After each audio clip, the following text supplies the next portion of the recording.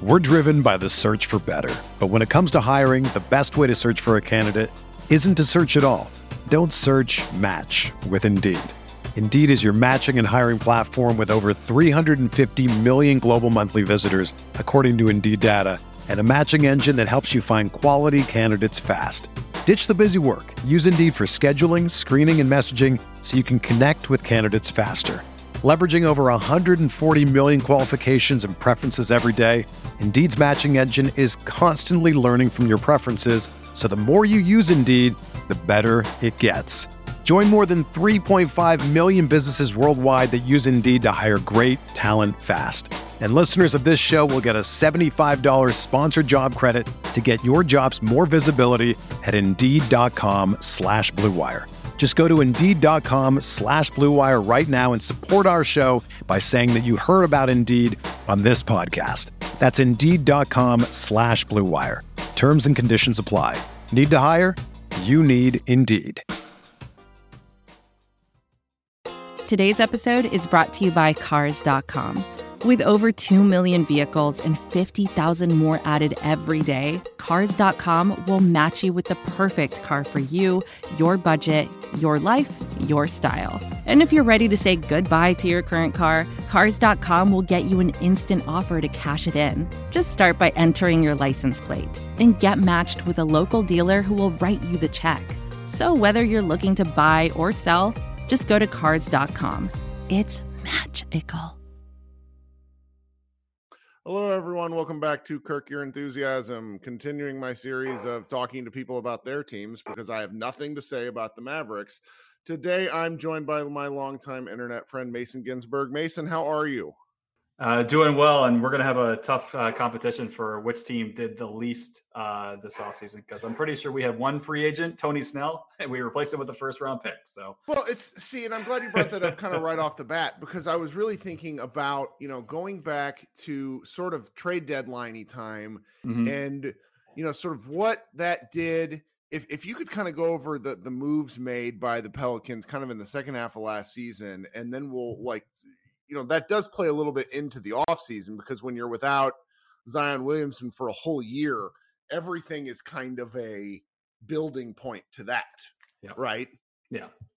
I mean, as everyone knows, the big – so I think two parts to the Pelicans' second half of the season. The first is obviously CJ McCollum, right? So they traded Josh Hart and salary flotsam and a pick that ended up not being a first-round pick this year because they made the playoffs for CJ. And so I think Josh Hart – I hope enough has been said about him this past season, because he leveled up. I mean, he did. He was having by far his best season of his career last year.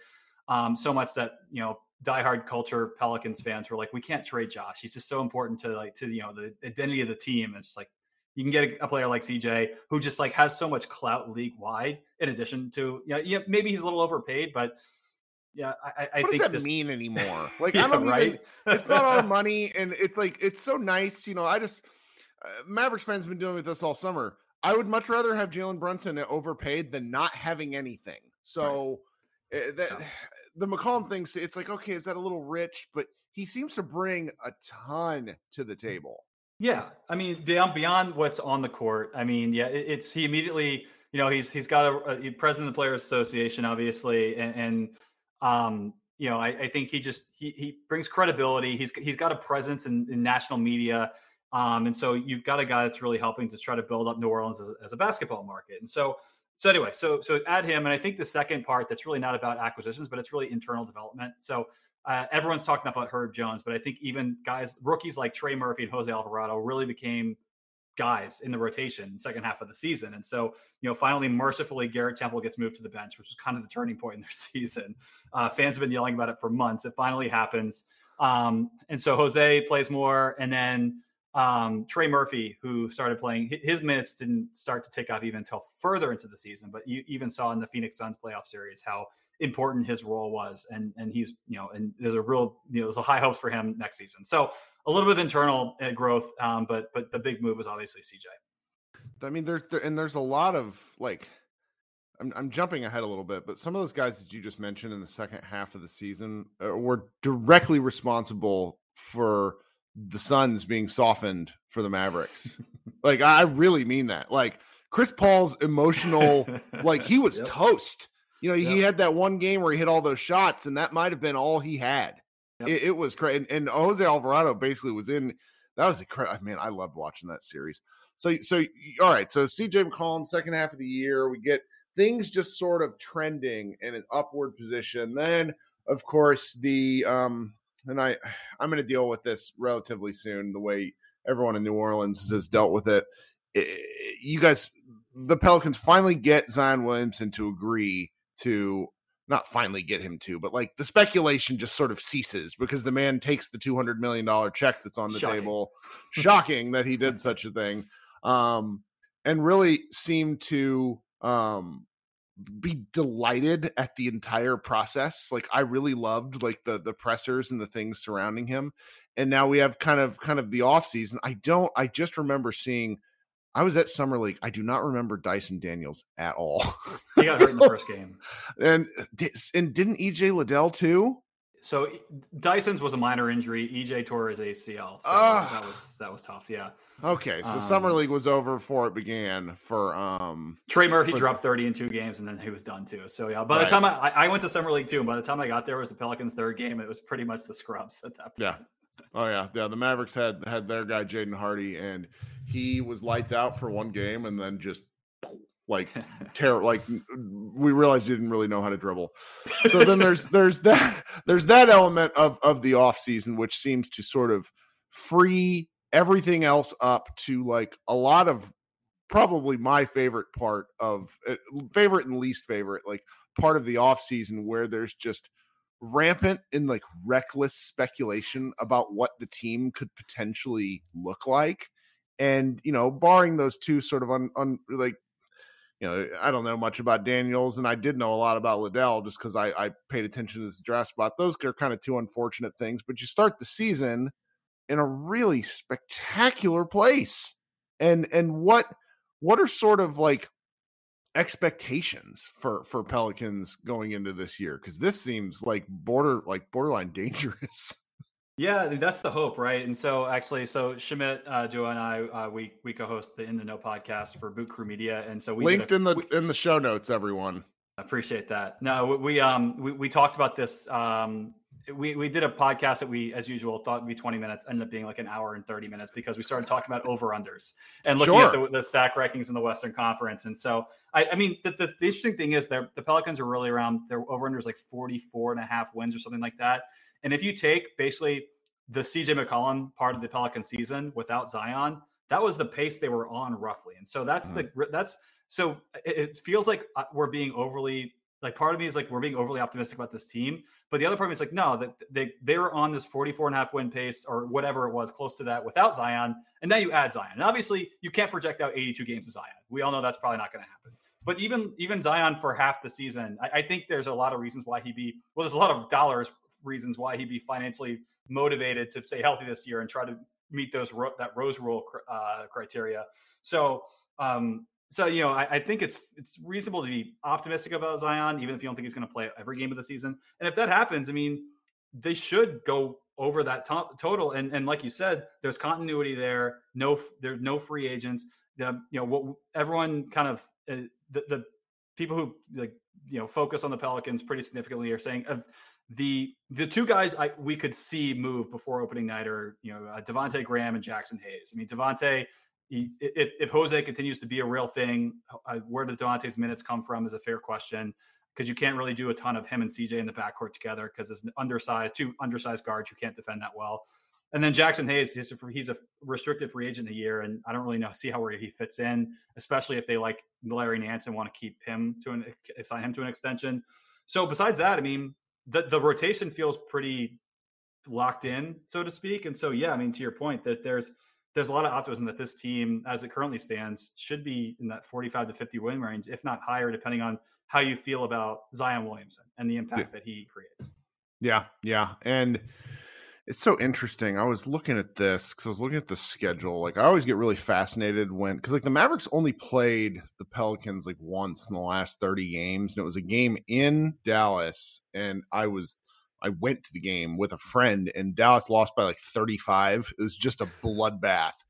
And sometimes it's really helpful to see like when they play these clusters of games. And I'm just looking at like when the Mavs and New Orleans match up, and they basically match up once every 20 games, which is pretty, for me, that's pretty fun in the sense of getting, you'll get to see a team at different points in the path towards the playoffs, because, both these teams are really, the Mavericks have, don't yell at me, Mavs fans. The Mavericks fans are basically banking entirely on Luka Doncic being really, really good at basketball. Like, that has been the offseason plan. Pretty good plan, but still like a bit of a one-note plan. What the Pelicans can do here and sort of the lineups and different things that it seems like the coaching staff is going to have to try to figure out, like that's going to be wild, because if they're on a pretty good pace to finish the season, what do you do when you throw in, I don't even know what position you put Zion Williamson as, because it's just like the numbers. Do you remember? You probably remember this. There was a Mavs Pelicans game in 22 seasons ago that was like 140 to 135, where it was like neither team could stop the other. And Zion just basically, he did the thing where he's just going into the paint, scoring, going into the paint, scoring. Like, when you add this in, and I think fans, when you don't watch ball for a while, we don't watch a guy, things tend to like blend out of memory for one reason or another. Like, there might be like 5 guys in the league that could bother him going into the paint. So it's like, this is going to be really fascinating to figure out how the Pelicans get this to work. And this is a meandering way to get to the question. What are kind of some pitfalls? Because you just described like kind of the problem I would like to have of how do we get these good players minutes? Yeah.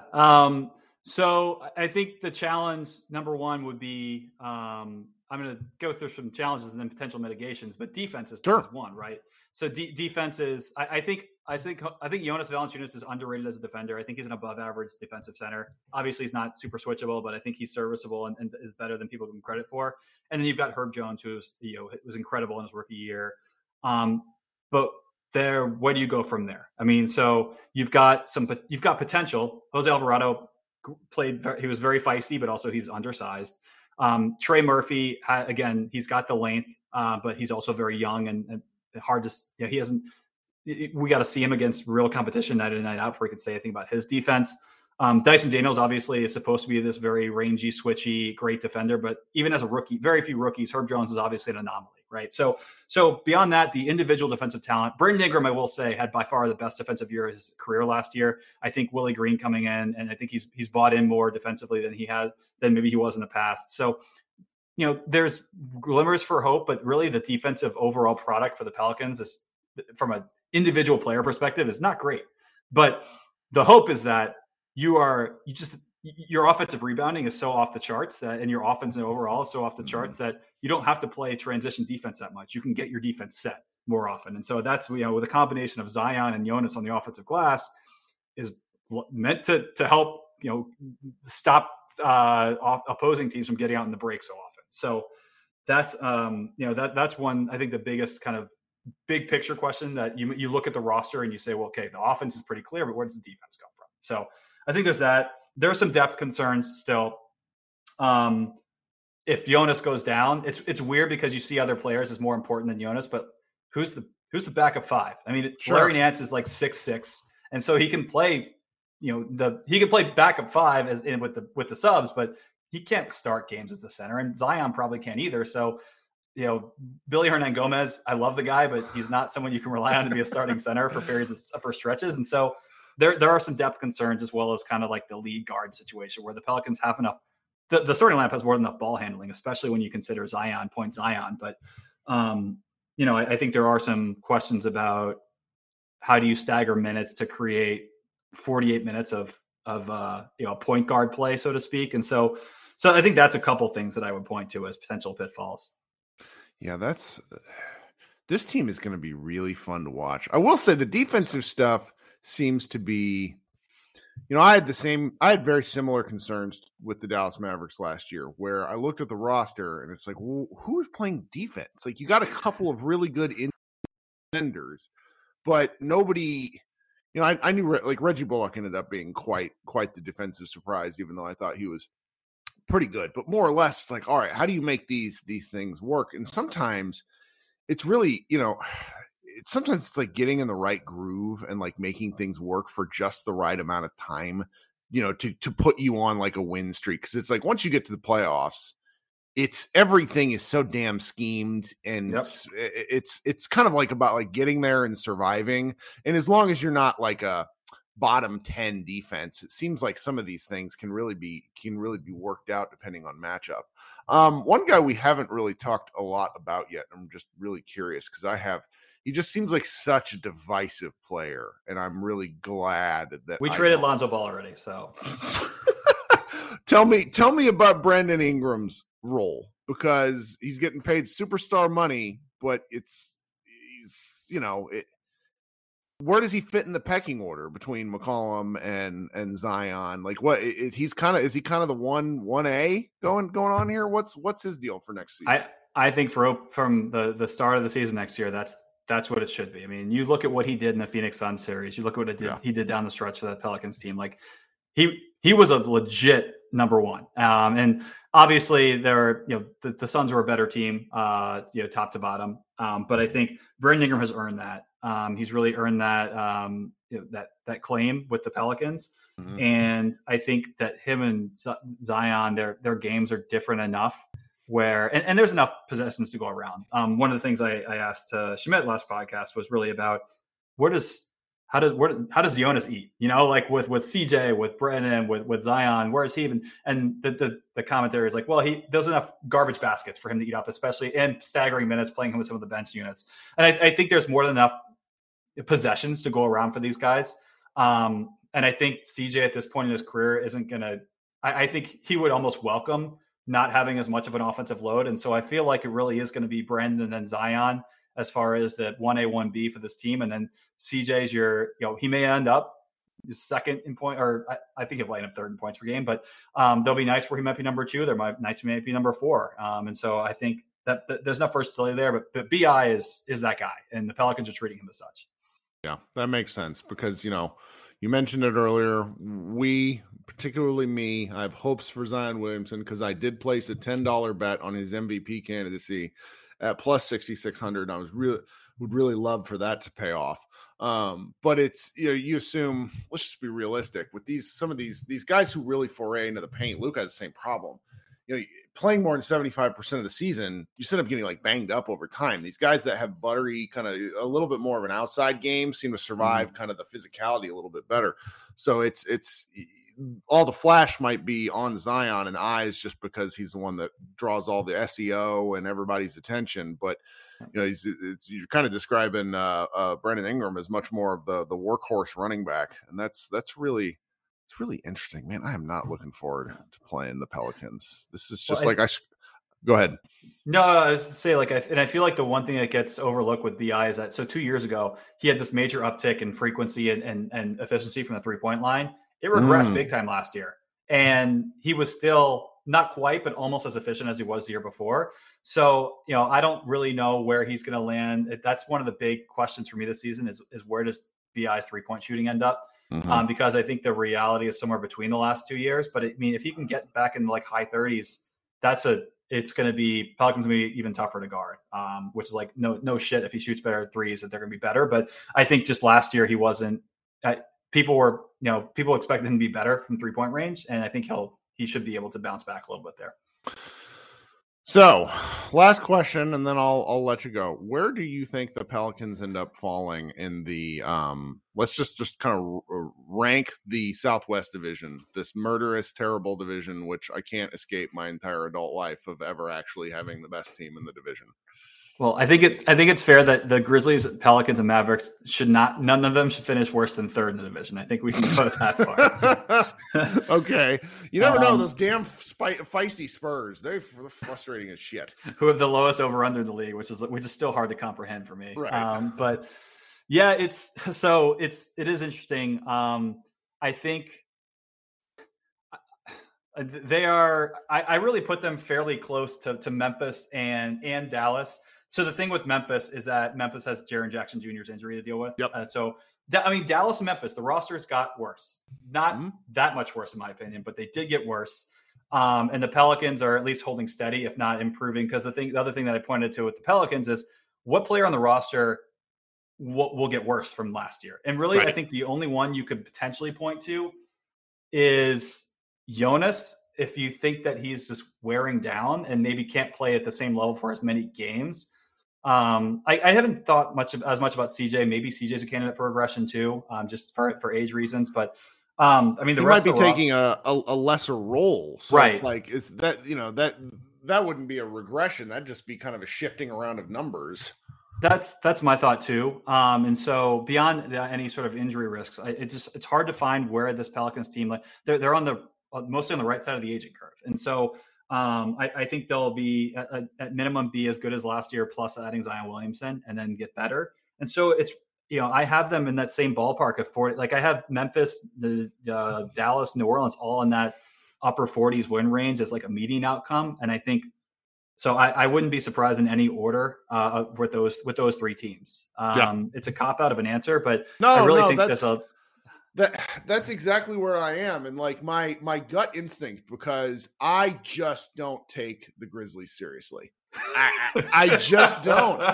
I had my guy, his name's Parker Fleming. He runs Grizzly Bear Blues. And I kind of sat like, I really love their roster, but I don't, it's like to me, as much as I liked watching Ja Morant play, talking about him and Luka in the same sentence is fucking disrespectful. And, the Grizzlies won more games without Ja last year than the Cavaliers won without LeBron James in his entire first stint in Cleveland. That it's just they're such an interesting, weird team. Yeah, they are. And I think they're capable a lot, but I also think it means there's a little bit of variance where it's, I don't know, I could just be completely off base. The West is just going to be such a bloodbath. There's probably going to be a lot of like injury-based stuff where something gets like shook out in the wash because look, my if I'm being a Mavericks homer, and I think like I would tie the Mavericks win total directly to like a Luka games played. Or that too. Yeah. That's it. I was going to say something like that earlier in the podcast. Like if you're going to take the over on the Mavs and you're going to be super bullish about them. Yeah. Because if he plays less than 70 games, they're not going to win more than 45 games. But it's I don't know. Having watched basketball for so long and all these guys in the early 2000s that played 82 games a year, I'm still wrapping my mind around the fact that guys just don't do that anymore. Mm-hmm. So it throws elements of this discussion off. I really do love like the clustered home and home like baseball series stuff because I think that can really throw like kinks in these divisional races because you take like if you take like a 2-game lead over, winning two of those, like it's kind of hard to like make up that ground, even though it's an 82 game season. I don't know. Yeah. I don't know near as much about gambling, but I like looking at these things in terms of that because it can give you kind of some perspective on what kind of like the betting public and then experts actually think about where these teams are going. So I'm going to keep a close eye on the Pelicans because it's just like the Grizzlies. Like maybe it's because I watch Mavericks all the time, but like I'm really sick of watching half these guys play, and the Mavericks never have any new players. It's just like Luka and some dudes. So I'm gonna keep an eye on these guys this year. It's gonna be fun. I think my boldest take for when it comes to the Pelicans this year is that assuming Kevin Durant doesn't go to Phoenix, I think the Pelicans can finish ahead of the Suns with the way their roster is. I think just there's a lot of negative regression candidates. Chris Paul obviously being front and center, Jay Crowder. I don't know. And then there's disgruntled Ayton potentially too. Like, that's the big one for me. There's something fundamentally broke there. Like, how do you piss off Monty Williams like that?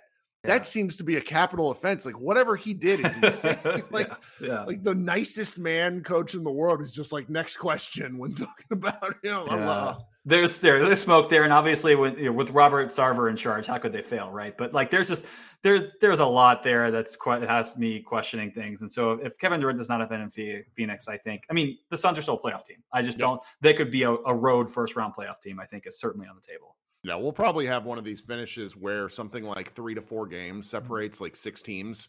So that's just kind of how the West always seems to finish up. Well, do you have anything you want to plug before you get out of here? No, just so Boot Crew in general. So Schmidt and I joined it's a local New Orleans media network. So we went from Blue Wire over to Boot Crew a few months ago. Great team, and we're still doing the In the Know podcast. And so you can catch us on Apple Podcasts, Spotify, YouTube. We're doing everything, audio and video. So check us out if you got any, urge to check out some Pelicans content, and we'll definitely for when we play the Mavs this year. That's for sure. I will be linking to some of this stuff in the show notes. Everybody go click through. Give Mason a follow on Twitter if you want to see him yelling at various Lakers fans now and again. Thanks so much for your time, man. Yeah, absolutely. Thanks for having me. All right.